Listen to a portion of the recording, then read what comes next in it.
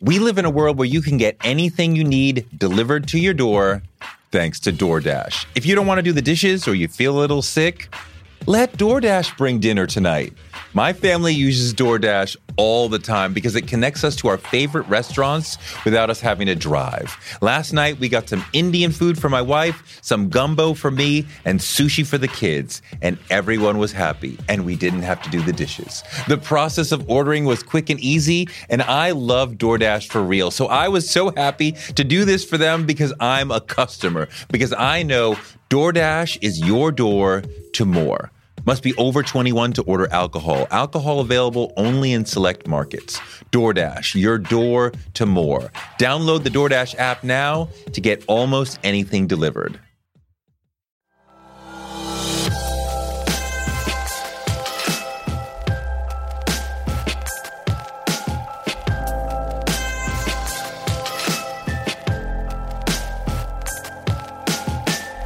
Yeah, so narrative nonfiction takes a lot of time because we have to get inside the minds and the hearts and the experiences of people who may not even want to talk about or think about what they've been through, whatever it might be. And then once you've done that, you've emerged with a story that has the suspense and the fears, all the emotions that go along with the decision or whatever the circumstance might be, along with the plot line of their lives.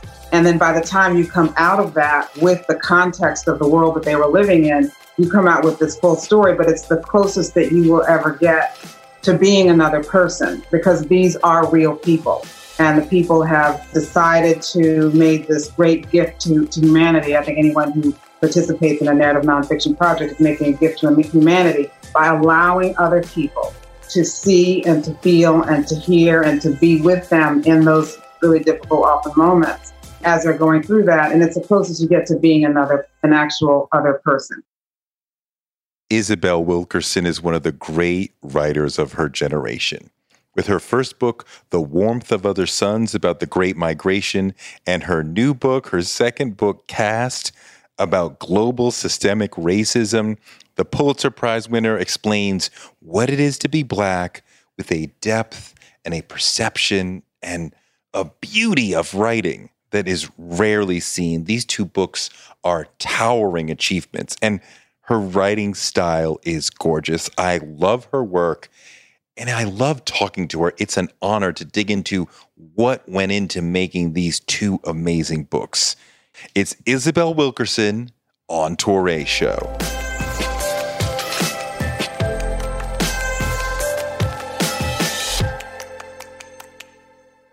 The novel analogy feels very apt because at times I feel like I'm in a novel. As I said, I can see these people, I can almost taste their food, and I can feel their pain. And that's sort of a big part of why, for me, for a lot of people, your books are connecting so deeply because it's not just the informational level and the research, but you're hitting our hearts with the quality of the writing. Well, I really appreciate that. And that's why it takes you actually, when you're doing this kind of work, you're doing the work of multiple disciplines. You know, you are doing the research that a journalist might do, a historian might do, an ethnographer might do. All of those disciplines come into play. People have actually told me that, that they will say, I got to know these people and I really love them. And, I just, when I got to the end of the book, I started to tear up because they were just fascinating people to know. Like they felt as if they knew them. And so that means that mission is accomplished, that people, particularly when people can find themselves rooting for someone who their society has said they have nothing in common with. I mean, that is really the beauty of and the power of what can happen when narrative nonfiction is doing what it needs to do to reach the. I'm curious, just as a writer, because Warmth was such a big book, and I want to spend most of the time talking about Caste, but right. Warmth is such a big book. It feels from the outside like it changed your life. You got to look at your life like pre-publication and post-publication. Is that how you see it? It's so hard to separate out what has happened from what has happened. In other words, I don't know of what else would have happened. I mean, it took off. It did what it needed to do. It kept me on the road. People would come up to me and they would say, I read this book. I had no idea that these things happened. I had no idea. I cried when Dr. Foster, when I got to the point where Dr. Foster passed away. They would just tell me the things how it affected them. And, one of the biggest compliments I saw was somebody was interviewed in Jacksonville, Florida. It was a woman, a white woman, who was asked why she was out there at the protest after George Floyd. And, I had nothing to do. I mean, I did not even know this happened. I just ran across this by accident. And the woman said, I wouldn't have been out here normally, but I just read The Warmth of the Suns. I just read this book called The Warmth of the Suns, and I knew I had to be here. And, that is extraordinary for a work of history. It's a work of history when you do the kind of work that I do, where you're making this huge investment of time. It's not just a labor of love, it's a leap of faith, because you don't know where the 15 years are going to lead you. You just don't know. And then to have years after the fact, a woman making reference to it, she didn't call my name. She didn't, there was no shout out to me. I wasn't looking for that, and I wouldn't have expected it. It's just that it's one of the additional, consequences, beautiful things that happens when you do something that touches people's hearts, not just their minds, but their hearts. Well, I mean, Warmth of Other Suns is your other name, right? Like, we all know we're talking about you, I pray to run into somebody who's reading my book on the train, and you're like, on CNN, like, I'm out here because I read that book and it just changed my life. And it changed a lot of people's lives. It changed a lot of people's minds and their deep understanding. And I think this cast has a similar potential, because there is so much information in here and so much perspective in here that just rewires your brain to see the world in this different way. Can you talk about, you started to talk about the connection between the two books. Can you talk a little bit more about, because in a way this book grows out of The Warmth of Other Suns. Is that right? It does. I was using the word cast in The Warmth of Other Suns. And interestingly enough, even though it's a word that is not one that's that familiar to us as Americans, readers just went along with the flow of it. I mean, nobody said, what is this word in here for? Everybody just sort of went along with the flow because the text, reinforced or showed that this was an accurate word. I mean, it was a world in which it was actually against the law for a Black person and a white person to just play checkers together. It was a world where the Bible, there was a Black Bible and a white Bible in courtrooms throughout the South. I mean, the very word of God was segregated. Like the same sacred object could not be touched by hands of different races. That's how seriously invested the Jim Crow regime was in keeping people not just segregated, but with such strong boundaries to protect the purity of one group versus the pollution of the other. I mean, those are cast terms. And so readers just went with the flow of the narrative and didn't seem to pause. They just seemed to go along with it. This book is a deeper inquiry into what that word means, and what does it mean to actually live in a caste system. And of course, many of the things that have happened in recent years have reminded us of some of the aspects of caste that still shadow us. I mean, I would say starting with Trayvon Martin, who was, it's hard to believe that was 2012. That's how long this more recent awareness from my perspective has been there to connect us to this underlying infrastructure that we might not otherwise see. And that was, not to scale everything to The Warmth of the Suns, but that was 2 years after it had been out. And so that was a reminder, because, a caste system is essentially an artificial, arbitrary hierarchy in which you're ranked. It's a system of human graded ranking in which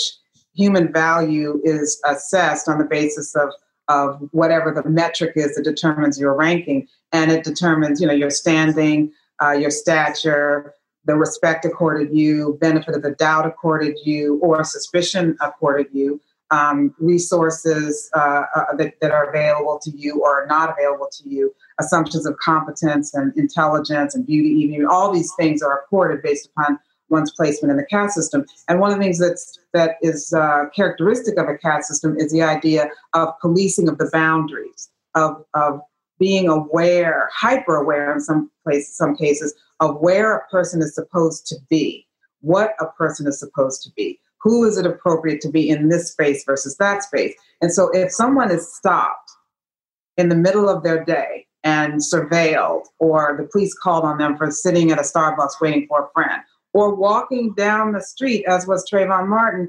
after having bought some Skittles, trying to get back, but not back home, but not seen as being being out of his place in that location, and then someone feeling the right to come in and surveil, police the boundaries for that person. That's what caste is. I mean, caste. If you think about caste as the apparatus that holds the fractured bones in place, the mold that holds you in place, the cast that holds your bones in place. Caste is associated with the idea of people staying in their place. In this Jim Crow South, people would say, well, they have to be shown that they have to stay in their place. And stepping out of your place would breach the caste system and threaten it. I mean, one of the moments that really hurt me in a good way is when you're talking about the use of violence and terrorism to maintain caste. Yeah. And so it's been systematically used throughout history, from whipping to police brutality, to keep us in place. Yeah. That is, well, there are 8 pillars of caste that I described, as you know, if you read the book, which could be a book unto itself, 8 pillars alone. And each one of them plays its part in first justifying through religious belief systems or the laws of nature that there's one group that is destined to be at the very top, and usually it's the group that's interpreting the text, obviously, and that other people are destined to be at the bottom of that hierarchy. So that's one thing. That's justifying whatever it is that they feel they need to do. And then there are such things as it's inherited, you can't escape, you're born into it, which gives a fixed nature to it. And then there's endogamy, which is intermarriage, the ban against intermarriage, which runs as a through line in all these different hierarchies. And that has consequences beyond just the fact that 2 people who fall in love are prevented from being able to do what human beings should be able to do. It has ramifications beyond that, because what it does is it curates a society. It reinforces those very lines that have been claimed as distinctive to make one group presumably superior to another group.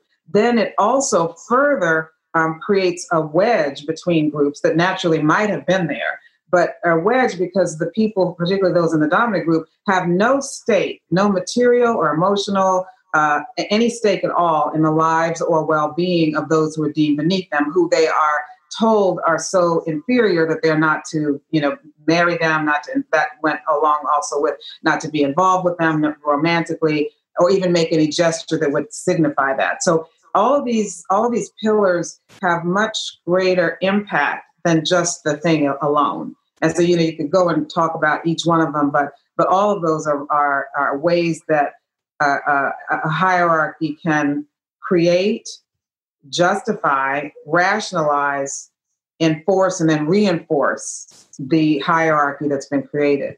So somebody might say, okay, in America, we have slavery, we come out of that, we still have a lot of those things. I mean, I didn't know, you talk about, that shortly after slavery, it was prescribed that basically Black people could only work in the fields, and the laws were structured such that you couldn't start a store, you couldn't start a business. And I had never known that we were constrained economically in those ways. We live in a world where you can get anything you need delivered to your door thanks to DoorDash. If you don't want to do the dishes or you feel a little sick, let DoorDash bring dinner tonight. My family uses DoorDash all the time because it connects us to our favorite restaurants without us having to drive. Last night, we got some Indian food for my wife, some gumbo for me, and sushi for the kids. And everyone was happy, and we didn't have to do the dishes. The process of ordering was quick and easy, and I love DoorDash for real. So I was so happy to do this for them because I'm a customer, because I know DoorDash is your door to more. Must be over 21 to order alcohol. Alcohol available only in select markets. DoorDash, your door to more. Download the DoorDash app now to get almost anything delivered. One of the people who helped inspire me to want to be in broadcasting is Oprah Winfrey. She's an inspiration for so many of us, but her daytime talk show was so incredible. And it told me that you could be Black and authentic and real on TV, and that made me want to do it too. Black Stories, Black Truths is NPR's new collection that's a celebration of Blackness. Each of NPR's Black voices are as direct, varied, distinct, and nuanced as the Black experience itself. In the Black Stories, Black Truths collection, you'll hear stories of joy, resilience, empowerment, and how to create world-shifting things out of struggle. Every episode is a living account of what it means to be Black today, told from a unique Black perspective. Black perspectives that haven't always been centered in the telling of America's story, but now they are the story. On NPR's Black Stories, Black Truths, you'll find a collection of some of NPR's best podcast episodes celebrating the Black experience. Hear a feed of episodes from across NPR's podcasts that center Black voices. Turn on NPR today and hear a range of voices as varied, as nuanced, and as Black as we are. Stories should never be about us without us. Listen now to Black Stories, Black Truths from NPR, wherever you get your podcasts. But, and I'm sort of answering my own question, but is this a conscious thing that there are people who are sitting atop systems and communities and saying, these are the ways we're going to maintain this caste system? Or is it something that just happens? And even when we get to modern days when it would be very difficult to have laws that perpetuate these things, is it so baked in that it just perpetuates itself? Or is it still a conscious layer of society saying, these are the ways we're going to make it harder to escape this lower caste? What you described is the very power of hierarchy, is that it was initially, obviously, it evolved. So it was conscious. They made conscious decisions about when they made laws that said a white person, for example, it was having to be a man, but a white person could not have, what they would maybe call sexual congress with a person of a different, with an African. They evolved laws that were conscious. They were conscious as they were doing it. What the penalties and punishment would be for someone who crossed that pillar of caste as they were creating them. So it took several decades in order to refine and to hone and to create the caste system that all of us have inherited. Once it's in place, and once you have all the justification of the Bible itself, the story of Noah and his son Ham, who happened to see him unclothed and thus was cursed, and African American people of African descent were seen as the descendants of Ham, and thus they were fit to, or expected to, destined to be the servants of all. That once you had that essentially embedded into the entire culture, and we're talking about before there was the United States of America, we're talking about the 17th century, the 1630s, the 1640s, the 1650s in colonial Virginia and Maryland along the Chesapeake. So many centuries ago, this became the hardened, expected legal framework for the caste system that we have all inherited. Over time, as people have lived out these inequities, lived out this hierarchy, it comes to be expected. It's passed down through generations. It's passed down through the culture, even in more recent times, commercials to billboards to who gets killed first traditionally in a movie. I mean, in every aspect of our society in ways that we don't even see it anymore because it's just the way that the culture is set up. In previous, not that long ago, within the lifespan of the very oldest Americans, there were all of these. If you got syrup for the breakfast table, it was actually of an Aunt Jemima. It was like a Mrs. There's this syrup called Mrs. Butterworth that was literally a mammy. Literally a mammy. And so this is the way, I mean, this is the people alive today got their, put this syrup that they had to take the bottle and maybe grab her around the waist or around her neck or something. And that's what children put grab her around her neck. So you're strangling her to get the syrup out of the bottle. Literally. And so this is a subconscious way that people are absorbing the messages of who belongs where in a society. So that's the power of it. It's not conscious anymore. It doesn't have to be conscious anymore. And that's the reason why I think that this phenomenon, the idea of thinking of it this way, this language allows us to see ourselves differently, see how we interact with one another differently, to see ourselves through a different lens that goes beneath what we think we see, what we've been trained to see. Because once you use language for so long, then you almost can't hear it anymore. And this it sparks the neurons to think differently and to see. I call this book an X-ray of our country. I view myself as the building inspector who comes in and, with the flashlight and is looking all in the corners and, you see these stress cracks and you see that this beam is a little askew. I mean, that's what I view myself as coming in as.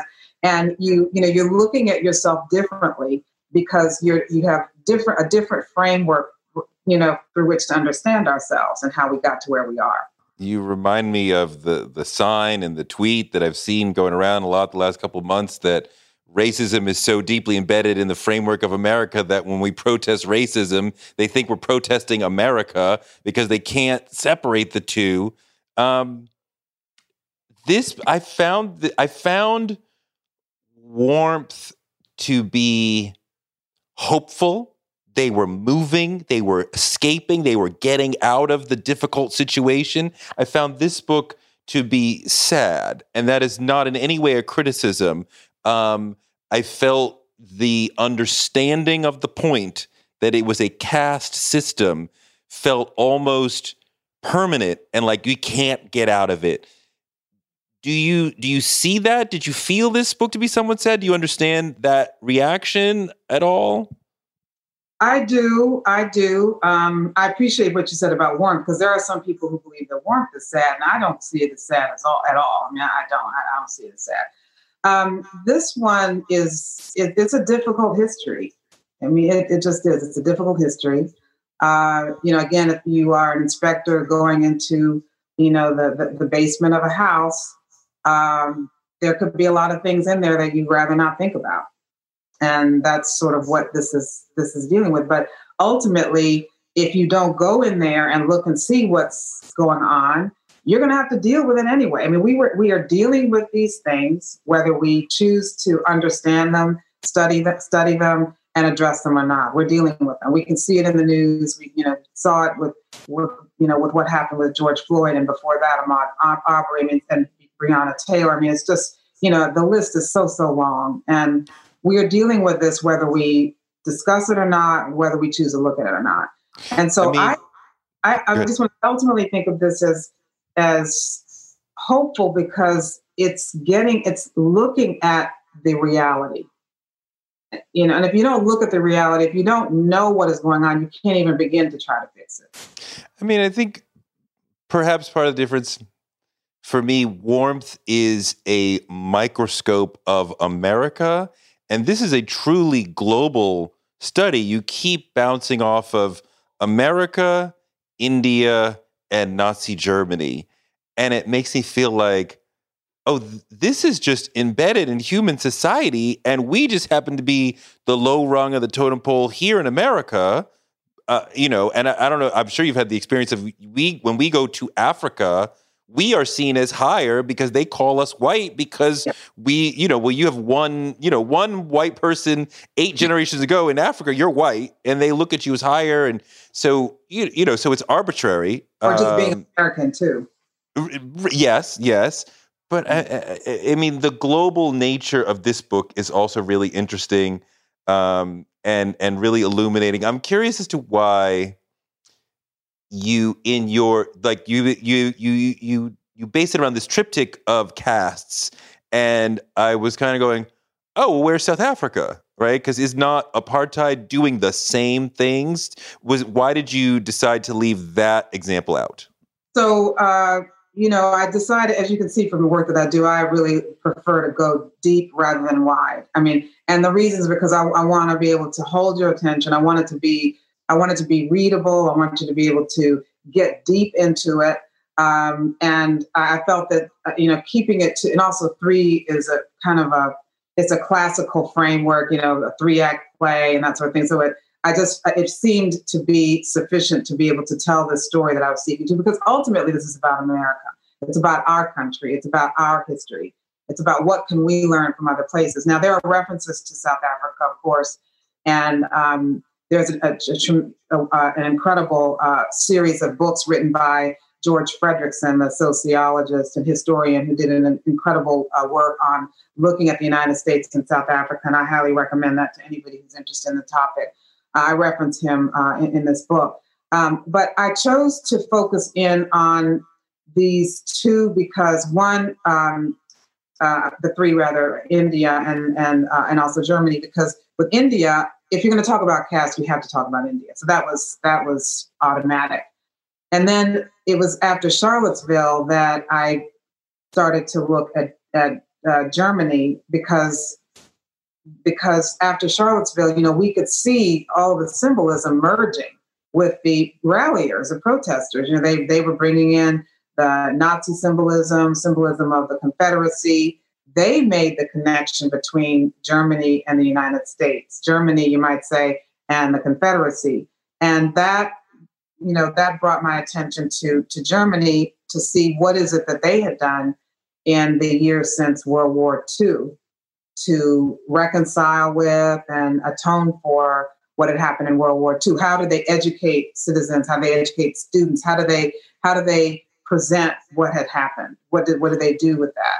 And the discovery, I was stunned to see all these connections. But of course, I was even more stunned to discover the connection between the United States in the years leading up to the Third Reich, the German eugenicists who were turning to and consulting with American eugenicists in the years leading up to the Nazi takeover, and the fact that there were American eugenicists who were writing these books that would then, were big sellers in Germany. I mean, this is just stunning to see. And of course, the Nazis needed nobody to teach them how to hate. I mean, they needed nobody to teach them. But they sent people to the United States. They sent researchers to the United States to study what had the Jim Crow state, the South in particular, and the rest of the country too, done to subjugate African Americans in this country. They actually studied the United States. That is mind-blowing. I'm curious about what you just said in terms of you're making major structural decisions on the book fairly recently. You said it was a 10-year project, but Charlottesville was 2 years ago? So 2017. 2017. Well, you turned it in last year, I'm sure, right? So early this year. early this year. Well, I want to hear about 10 years. How much of that is pure research?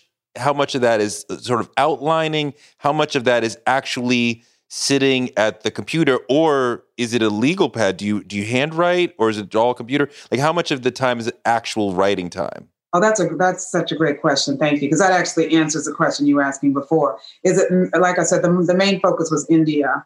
Much of my focus, first of all, my focus was on what had been said in the United States about caste. That was the first thing that I'm looking at in terms of research, and then India. And then Charlottesville happened, and then that was like, okay, you got to include, you have to include. I mean, I wasn't considering Germany until then.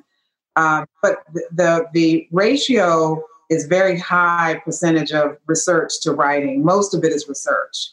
And then you're racing with the writing because most of it is the research. I mean, you can't even, in nonfiction in general, as you well know, and then narrative in particular, you don't have anything to write until you've done the research. I mean, what are you going to do? You got to see all the research before you can start the writing. Exactly. Yeah. So that's why, you have all this there, that you're pulling from, that you're drawing from, that you're mining and pulling and putting in perspective and putting in order, because you can't start the writing until you have really most of the research done. So how much time... What does eating healthy mean to you? Whatever your eating goals, Thrive Market is the best place to get all your groceries and household essentials. And getting Thrive shipped to your door is like having a great supermarket right outside your house. I love that Thrive Market carries brands with the highest quality ingredients and ethical sourcing methods. Whether you're looking for organic kid snacks or low sugar alternatives or gluten-free essentials, Thrive Market's got it, and their site lets you curate your shopping experience quickly. And as a Thrive member, I save on every order, usually about 30%, which of course I love. And when you join, you help a family in need with the membership matching program. Join in on the savings with Thrive Market today and get 30% off your first order plus a $60 gift for free. Go to thrivemarket.com/Touré for 30% off your first order plus that free $60 gift. That's Thrive, THRIVE market.com/Touré. thrivemarket.com/Touré. On March 16, 2000, 2 sheriff's deputies were shot in Atlanta. Jamil Al-Amin, a Muslim leader and former Black Power activist, was convicted. But the evidence was shaky, and the whole truth didn't come out during the trial.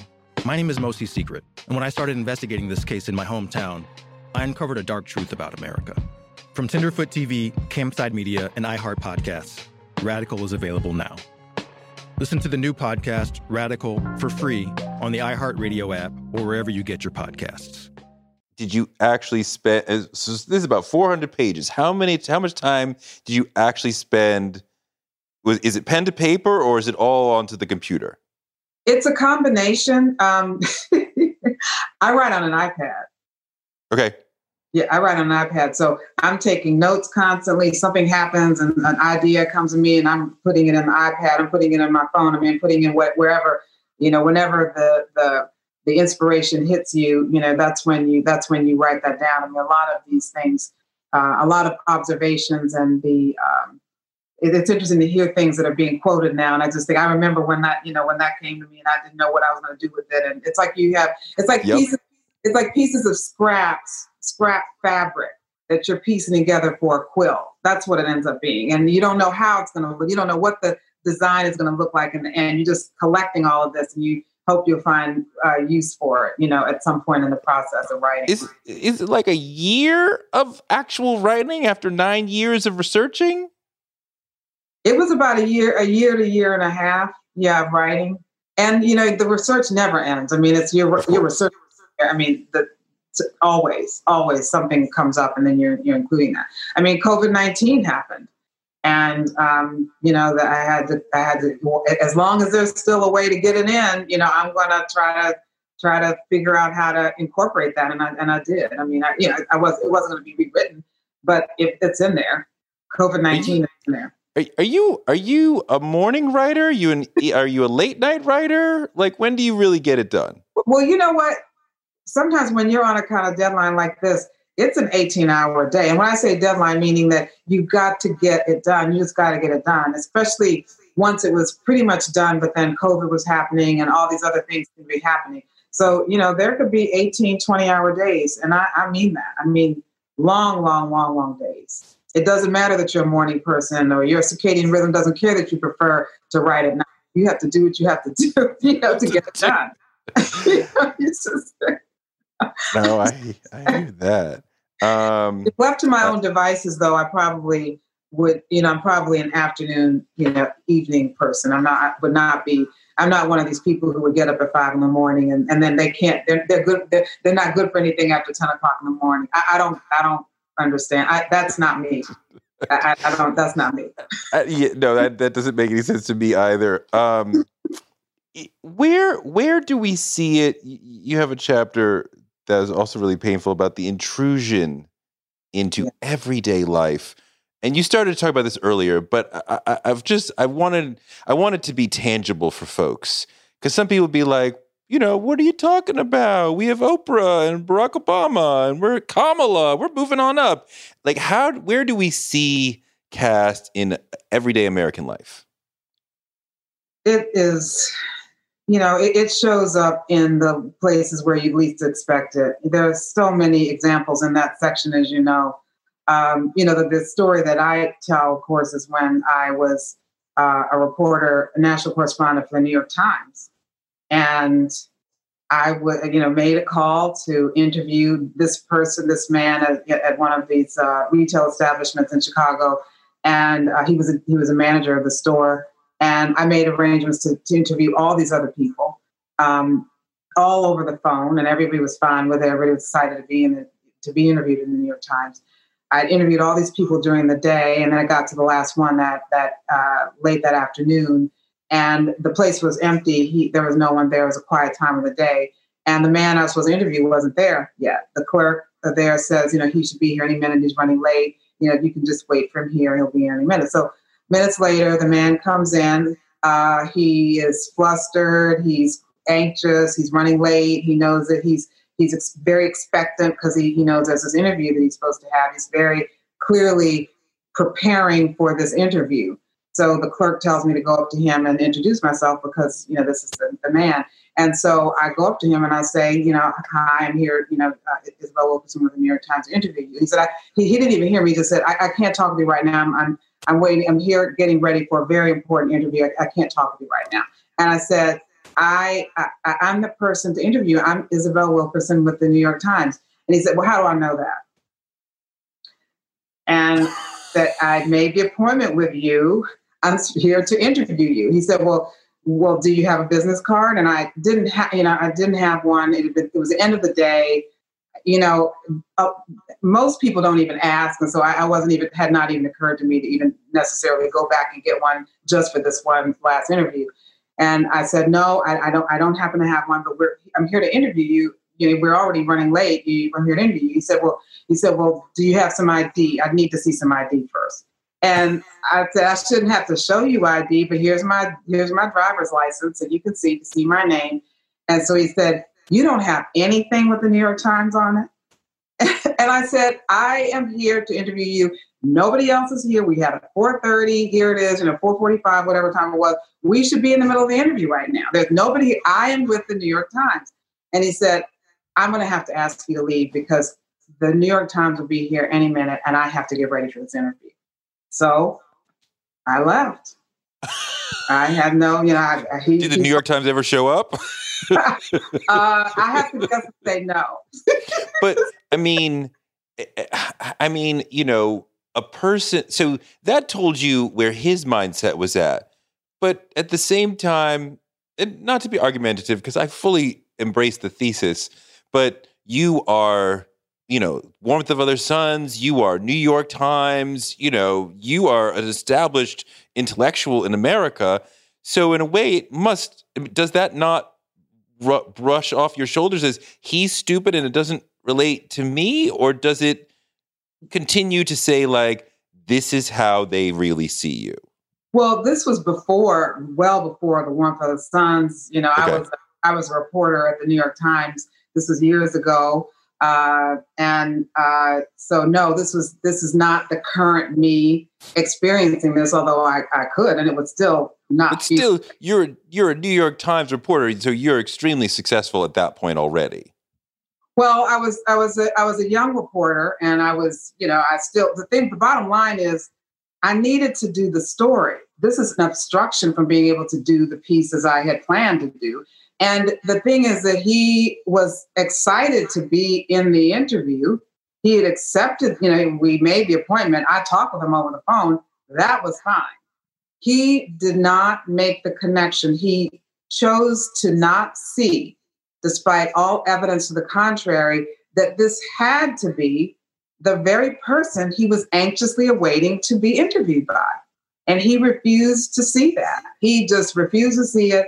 If he hadn't been running late, his running late made it all the more astonishing, because the person, we were well into the time frame when we should have been interviewed. That was one of the things I said. I said, we're supposed to be in the middle of an interview. Like, we're wasting time talking about this when I should be interviewing right now.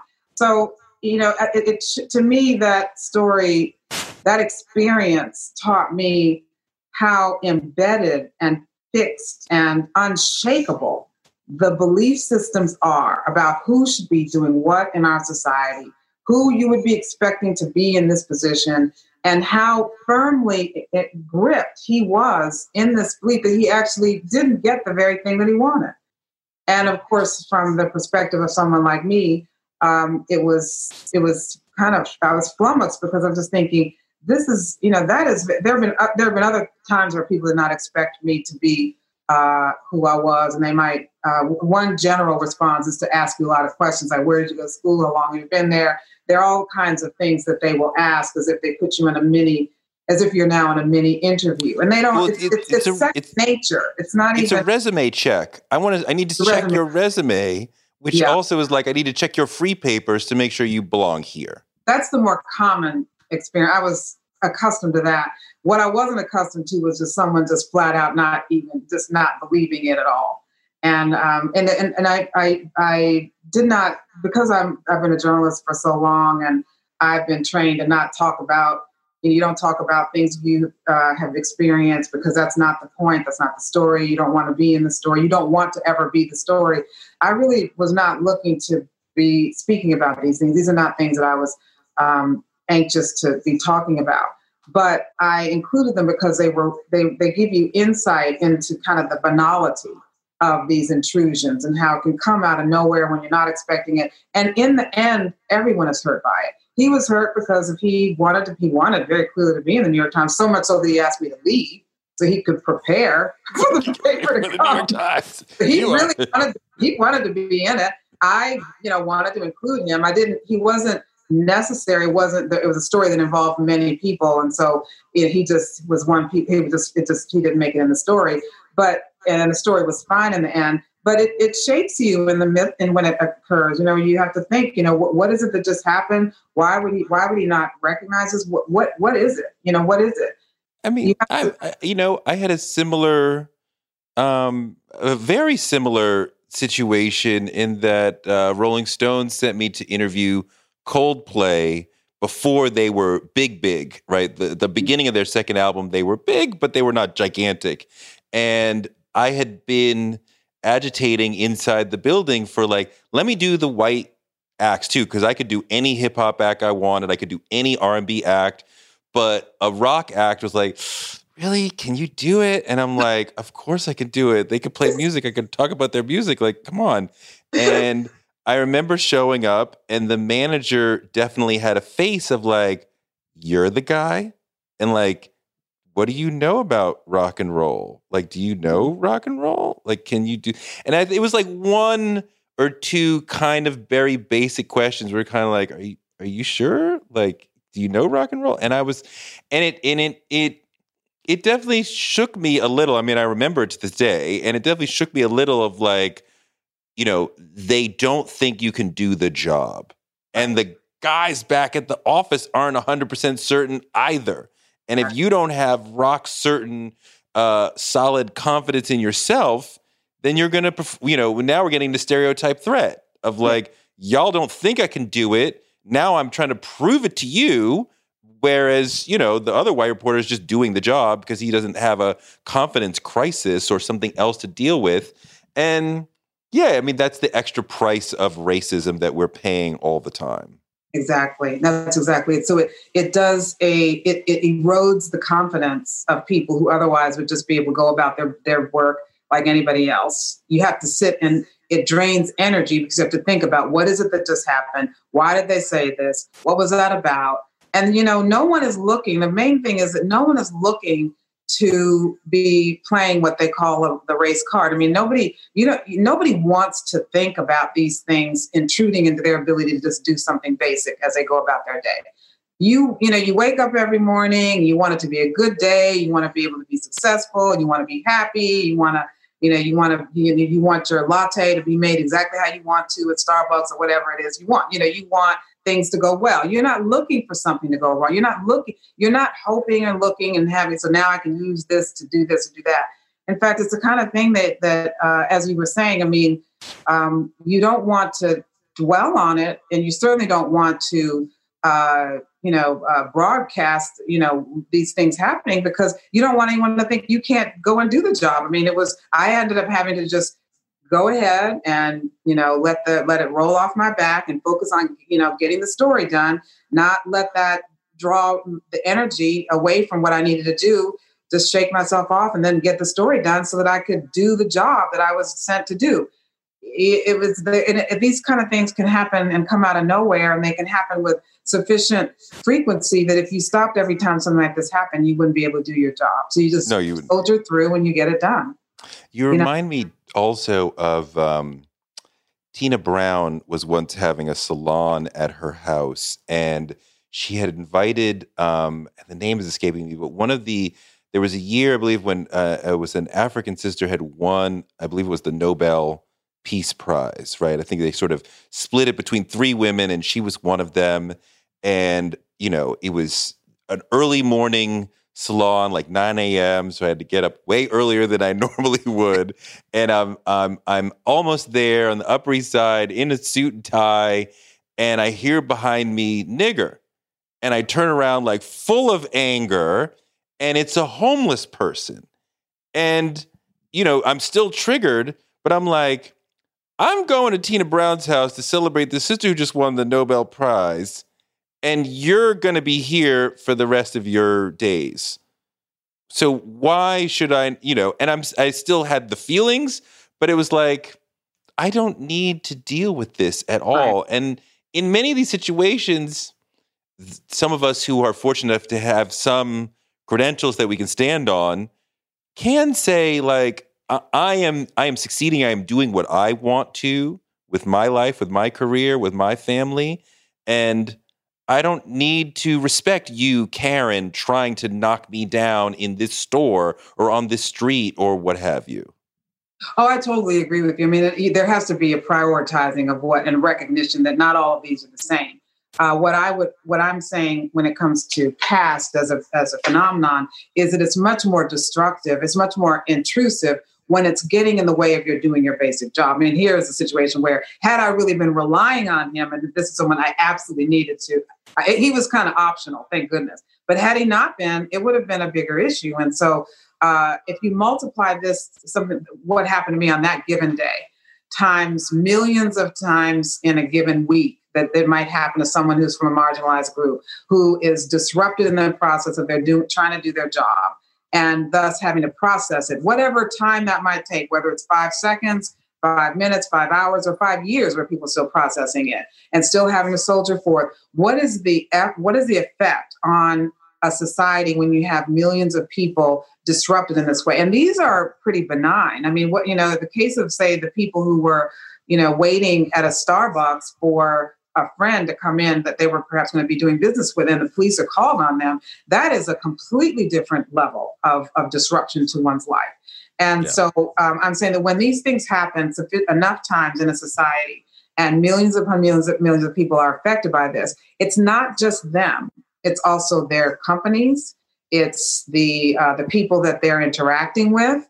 It's transactions that may or may not be happening as smoothly or at all. And so when you multiply this times, all of these people in this entire society, it has a drain on productivity. It has a drain on well-being. It has a drain on people's health. It affects so many spheres of life. And that's just one aspect of how caste can affect us in ways that we may not see otherwise. You talk about the drain of productivity. I think about all the 16-year-olds who are able to run multi-million-dollar crack operations on the street, in their head, if they had been able to get into Fortune 500s, or become entrepreneurial in the above ground sense, like who knows what they could have done. You conclude the book talking about a world without caste. Is that possible, or is this human nature? And really, can we get to an America that is truly without caste, or is it too deeply baked in to get beyond? I believe that it is deeply baked in. It's a 400-year-old hierarchy, and we live under the shadow of that hierarchy. But I wouldn't have written it if I didn't believe that there was a chance that people could transcend this. You can't fix anything if you can't see it, and that's why I'm seeking to, shine a light on this infrastructure that we otherwise wouldn't be able to see, and to at least allow people to know what it is that we've inherited. Like it is, like I said, with that old house. If you have inherited an old house, you don't know what you're in for. You did not build it. It's not anyone's fault that we have inherited this, not anyone alive. It's not the fault of anyone who's alive as to why we're in this hierarchy that we've inherited. But once you become aware of it, like once you get the report from the inspector and you can see what's going on with the old house that you are now occupying, then it is your responsibility. Then it does fall upon all of us to take the time and be invested enough, to care enough, to want to know what is going on in this old house that we call our country. And it's not going to be one person. It's not going to be, one group. It's got to be everyone. And I think that especially for those who have had the luxury of not having to live with this every day, of the luxury that they may not even realize the luxury of not having to think about this on a daily basis as people who are marginalized do. The responsibility might be even higher the more resources one has and the greater the luxury one might have. The responsibility of taking the time to actually know our country's history. I mean, one of the things about it is we're not on the same page about basic things that happen in our country. What was the Civil War actually about? What happened after the end of Reconstruction? How did we get to the point now where African Americans who had been shut out legally from the American dream until the 1960s, that means the parents and grandparents and great-grandparents of most every Black person in this country up until the 1960s had restrictions on them on such basic things as just getting a mortgage due to redlining. And so how did we get to the point where now people who, African Americans, now have 1/10 by some measures and some measures less than that of the wealth of their white counterparts? When I say white counterparts, I do not mean the poorest Black person having 1/10 of the wealth of the wealthiest white person. It's 1/10 of the wealth of your counterpart, so that middle class, educated Black people have 1/10 of the wealth of their white counterparts.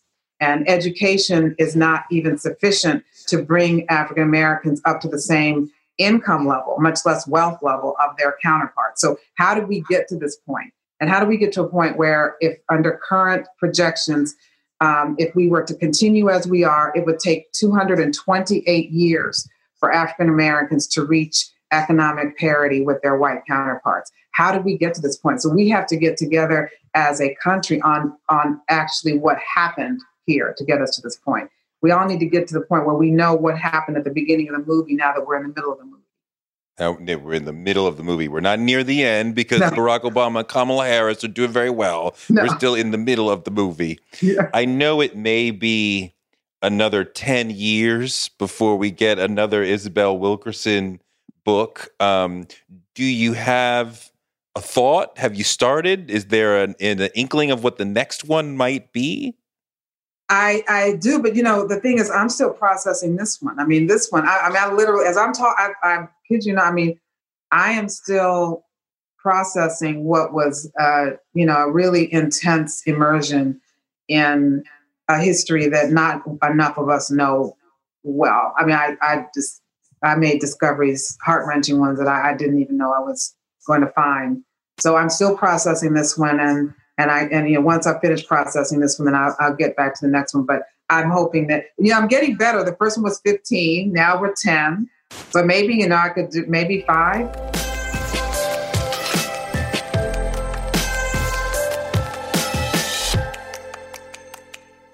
Thanks so much to Isabel for a great interview, and thanks to you for listening. And thanks to our super producers, Britt, Marcus Harkis, Noel, Sam Montes, Jason Reynolds, Gurville Calais, Michelle, Brenda Cox, Kathy F., and Keena Murphy.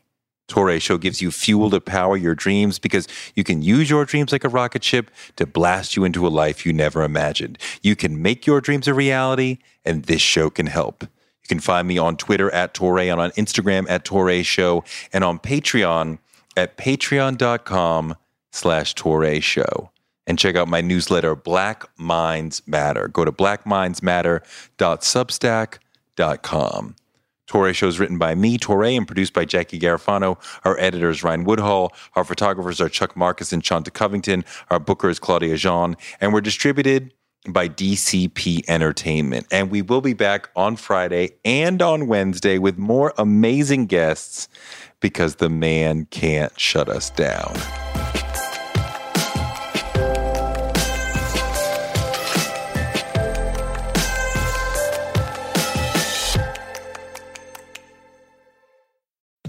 We live in a world where you can get anything you need delivered to your door thanks to DoorDash. If you don't want to do the dishes or you feel a little sick, let DoorDash bring dinner tonight. My family uses DoorDash all the time because it connects us to our favorite restaurants without us having to drive. Last night, we got some Indian food for my wife, some gumbo for me, and sushi for the kids. And everyone was happy, and we didn't have to do the dishes. The process of ordering was quick and easy, and I love DoorDash for real. So I was so happy to do this for them because I'm a customer, because I know DoorDash is your door to more. Must be over 21 to order alcohol. Alcohol available only in select markets. DoorDash, your door to more. Download the DoorDash app now to get almost anything delivered.